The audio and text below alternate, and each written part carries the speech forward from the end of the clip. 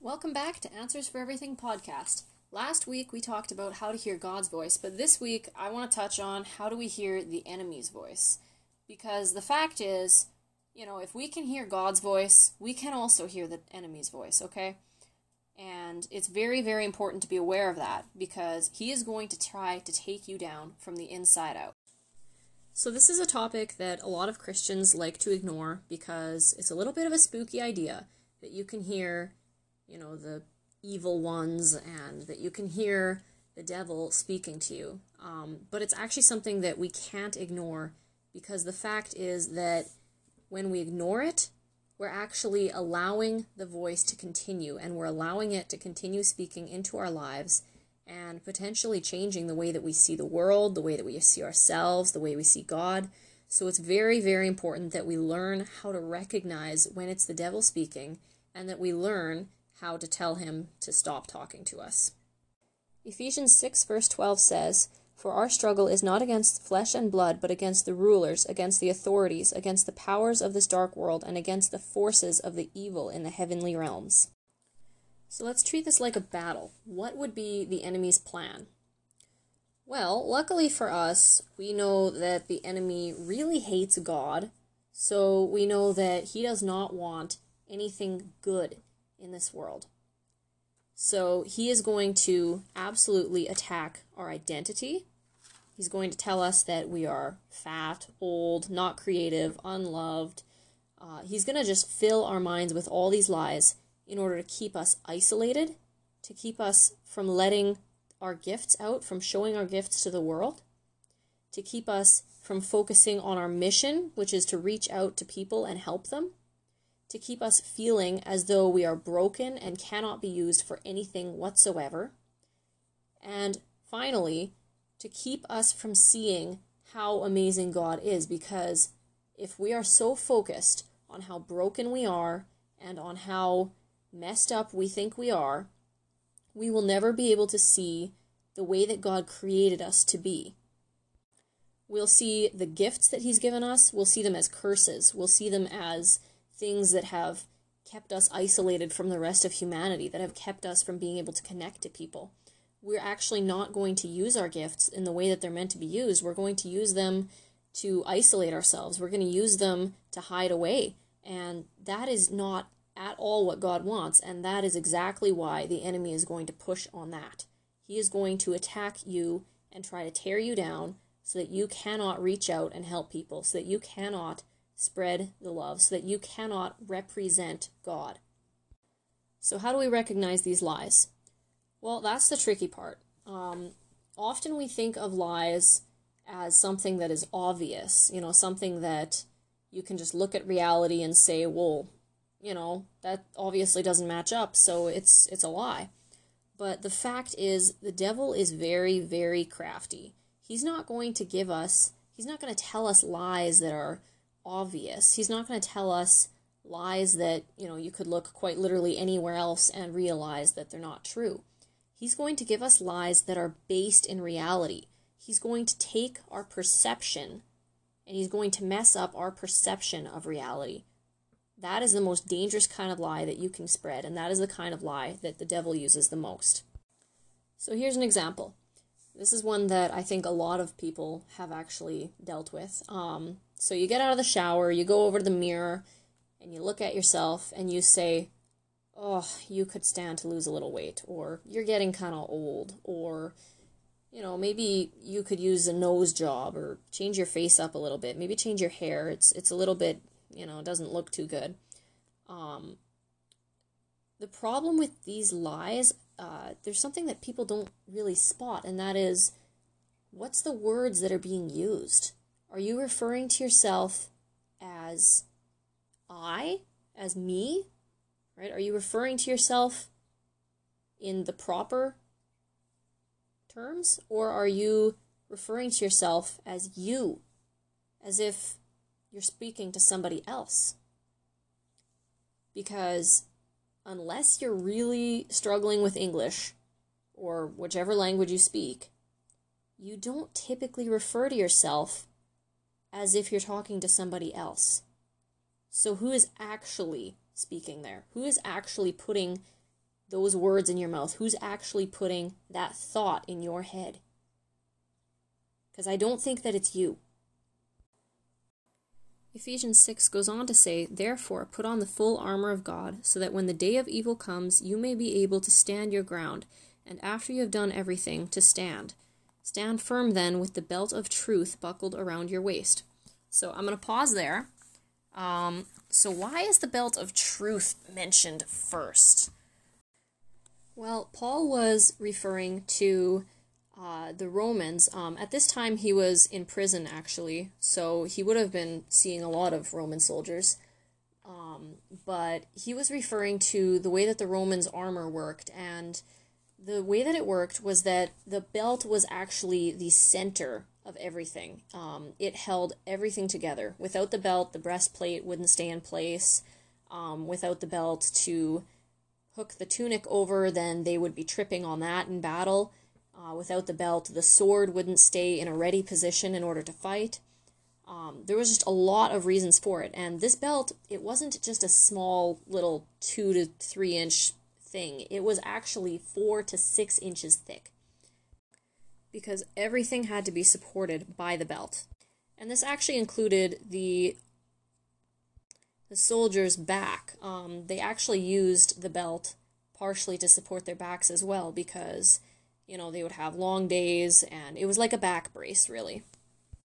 So that's why the belt of truth is so important, because it's also the thing, just like it's going to hold the Roman officers' armor together, that's also what's going to hold all of our armor together. That's what's going to hold us closer to God and keep us on the straight and narrow. So we know that the devil speaks to us. He's going to speak to us in lies, and now we know how to detect those lies, right? The wording. And also, if you're in tune with what God's saying, and what God's saying kind of seems to go against what the devil's saying, well, at that point you know pretty clearly who it is, because God never lies, and he never misleads us either. So, now we're to, what do we do when we hear the devil's lies? So there's a couple of things that we can do. First off, if you've already discovered that it is a lie, and you've already asked God what the truth is, you've already gone through that whole process of discovering what the truth actually is, then it's pretty straightforward. Basically, you just say, nope, this is the truth, this is what God says, you are lying, and get out of my head. Go back to hell where you belong, and never bother me again. And you'll have to repeat this quite regularly, but the more you do it, the less you'll need to, the less you'll hear this lie. But it's very, very important to stay on top of it. Don't let it get a foothold. So another thing is, the devil will actually assign some of his workers, some of his demons, he'll assign them to people. He'll assign them to keep them distracted, to keep them, to keep kicking them, keep them down, to keep them from realizing the truth of what God's actually saying to them. And he can actually somewhat distort what you're hearing from God. He can actually kind of get in the way and keep you from actually being able to hear what God's saying. He can keep you from perceiving what God is saying correctly. And that's why we need to be so careful. We need to actually be very intentional with reading the Word, being familiar with who God is, being familiar with the kinds of things that God actually does say. And the Bible is so important for that, because, the Bible, it's a physical thing. It's something that the devil can't really touch, at least not in the same way. It's something that, it's very coherent. It's proven to be God's Word. So that is one thing that we can trust, and that is something that we need to always make sure we fall back onto. But if you are someone who thinks that there are demons assigned to you, for example, I've had times where I'm working on a project and all of a sudden there's just this new anxiety that it will not go away. It just keeps, poking and poking and poking. And especially when I started the book on homosexuality, I kept catching myself thinking that if I don't word this correctly, I'm going to, I don't know, maybe cause somebody to, somebody who's mentally unstable, maybe cause them to get worse. Maybe I'm going to say something that is going to mislead Christians. Maybe I'm going to say something, all these little anxieties, all these thoughts of things that could go wrong. Those are lies from the devil, actually. The lie there is that you are responsible for people, first off, taking it wrong. Okay, you're not responsible for that. You have to try your best, obviously, but you're not responsible if they do take it wrong. You just try your best, and that's all you can do. And you have to actually just not worry about the rest. And in this one, that's a really good example of lies based in reality, right? It's actually a very reasonable thing to think that, if I say something wrong, I'm going to cause someone to commit suicide. That's actually become very reasonable now because, that's all over the news. Gays are constantly coming to you and saying things like, people who disagree with homosexuals, they're going to cause them to commit suicide. They're going to cause the suicide rates to go up. People are killing themselves because they feel like they're not accepted. That's become such a reasonable thing to worry about now. But the fact is that, you can only be responsible for your own actions. And sometimes you have to actually just let it go, what the other person's going to do with it. You do your best, you try as hard as you can, you be as loving as you possibly can, you be very careful. But at the end of the day, it is the other person's choice how they're going to react about it. So if you're going through a time where you feel like there's a lot of lies kind of circling around your head, or you're someone who just often has lots of anxiety about various things, or I don't know, maybe you're struggling with your identity. Maybe you're feeling like you're just this messed up person, like you've got all these issues and you're just never getting better. Okay, there's something for you. So there's an exercise we can do. You might want to either pause and find a paper and pen, or you can just go back through this later. But the first question, or the first step, you pray first for the Lord to cover the room, all right, to break communication of any outside forces from the ones within the room, okay? So it's just you and whoever's in there and God.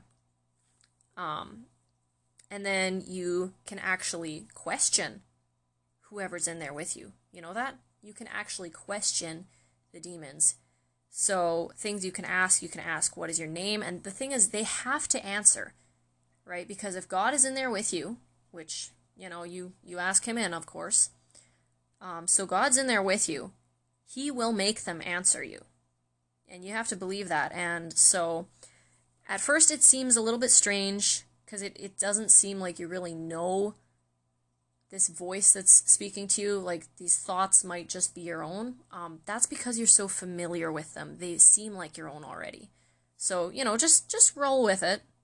Whatever pops into your head, whatever answers come into your head, just write them down. Just, it's okay if it seems weird. It's okay if it doesn't feel like it's really somebody else talking to you. That's fine. So you can ask, what is their name? You can ask when they were first assigned to you, how long ago that was, how old you were, maybe what the situation was when they were assigned to you. The fun part, though, actually, is asking, what's the top 3 lies you've told me? And I'm not going to give any examples because I don't want you to feel like my story is impacting what you're hearing, okay? So I'm just going to leave it at that. So whatever you get, whichever lies pop into your head, just write them down. You can also ask, what is your purpose for being assigned to me? What were you supposed to accomplish? That one is really, really cool because the truth that they're trying to hide comes out. And sometimes the answer doesn't seem very specific, so you can actually ask more specific questions, such as, what's the purpose of each specific lie? You can also ask, do you have a legal right to me? Okay, this is actually an important question because sometimes they get a sort of legal right to you because of a certain sin issue that you're not dealing with. because the Bible says that we sell our souls to the devil. So if there's a sin issue that you're not working on, you're actually giving them a legal right to speak to you. And then you can ask if they have a stronghold against you. So what a stronghold means is like if they actually have a couple of people under their command to continue, going at you. So sometimes they'll be, kind of the demon in charge, I guess you'd say, and then a couple other ones working under him. So yeah, you can ask if they're in charge of a stronghold against you, and you can ask how many are in their command, and you can ask what's the main truth that God's been trying to tell you your whole life, but that they've been working so hard to keep you from believing. That's a really, really major question, and I would definitely suggest that you ask all these questions because they're very, very important. And if there's any questions that you come up with, go for it, ask. I would be very curious about that. And yeah, you can actually, if you guys come up with other questions that you asked or have any cool stories, feel free to message me.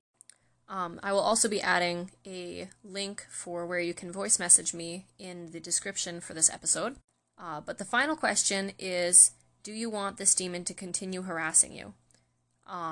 Some people will actually, unfortunately, some people will say that they do because they're just, I don't know, somehow you can just get so stuck in one way of thinking that it's just impossible, or not impossible, but hard to bring yourself around to actually saying no to it.